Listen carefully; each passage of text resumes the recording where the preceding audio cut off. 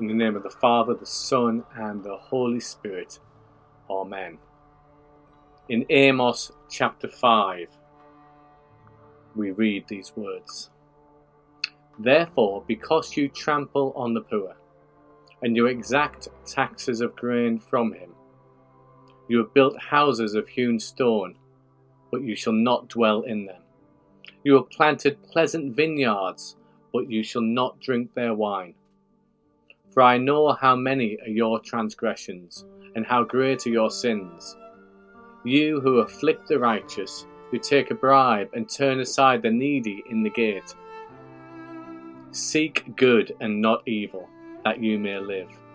And so the Lord, the God of hosts, will be with you, as you have said.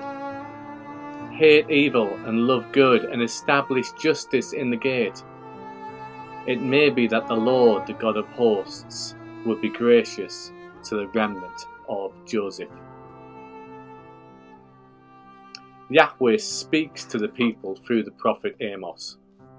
He speaks to those who have built stone houses, those who have planted vineyards, to what we may call the economic and social elite.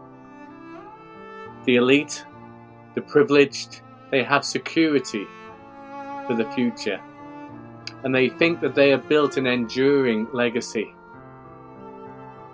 But the economically rich are simultaneously morally bankrupt.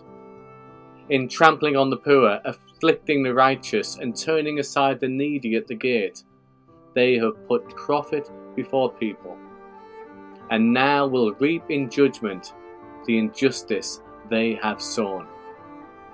Destruction and cultural collapse will come. The prophet, although clear about the direction of travel and the judgment that will come, he speaks of another way, another community, another way of envisioning and embodying the world. This way is characterized by the pursuit of goodness, rather than just the economic. This way is the way of justice, whereby the fruit of one's character is to hate evil and love good.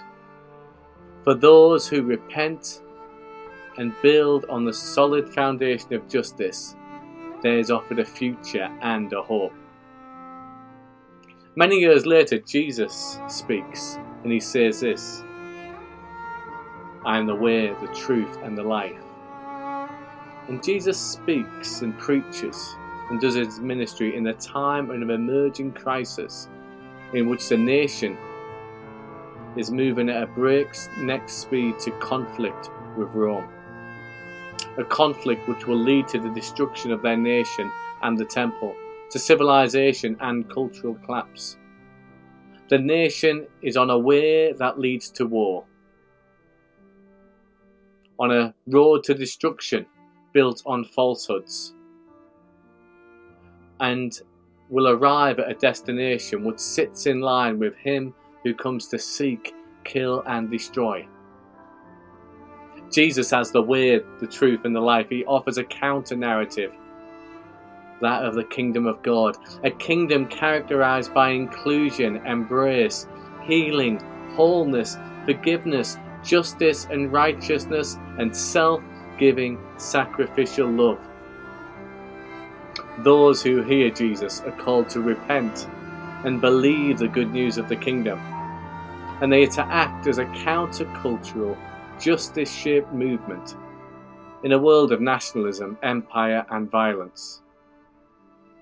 In our own context and cultural moment, we too face civilization collapse through the outworking of unrestrained capitalism, consumerism, and individualism.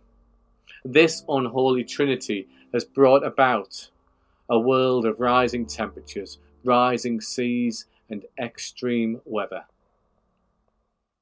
The stone houses and vineyards of the Western world have been built on the foundation of economic injustice, slavery, and a parasitical pursuit of the world's resources. The integrity of creation and our ethical imaginations have been compromised. In the words of Scripture, we have all sinned and we fall short of the glory of God. We will perhaps reap what we have sown. We're currently at a 1.1 degrees world above pre-industrial temperatures, likely heading to 2 degrees by 2050.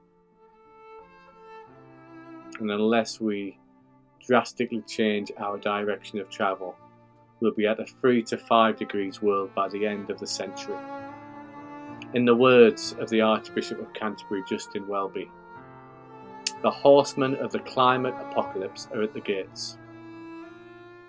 We face a world of climate breakdown in which we are increasingly likely to see, in the coming decades, mass starvation, mass migration and societal collapse. In this difficult and dangerous situation, the Church is called to march to the beat of a different drum. We are those who need to repent and believe the good news of the kingdom. We are those who should hate evil, love good, and establish justice at the gate. The kingdom of God is a holy rebellion against injustice. As we follow Jesus, the peaceable Lamb, to offer love and hope to a world heading towards destruction. It's time to wake up. It's time to act. Will you pledge afresh allegiance to Jesus, who is the way, the truth, and the life? Lord, have mercy. Christ, have mercy. Amen.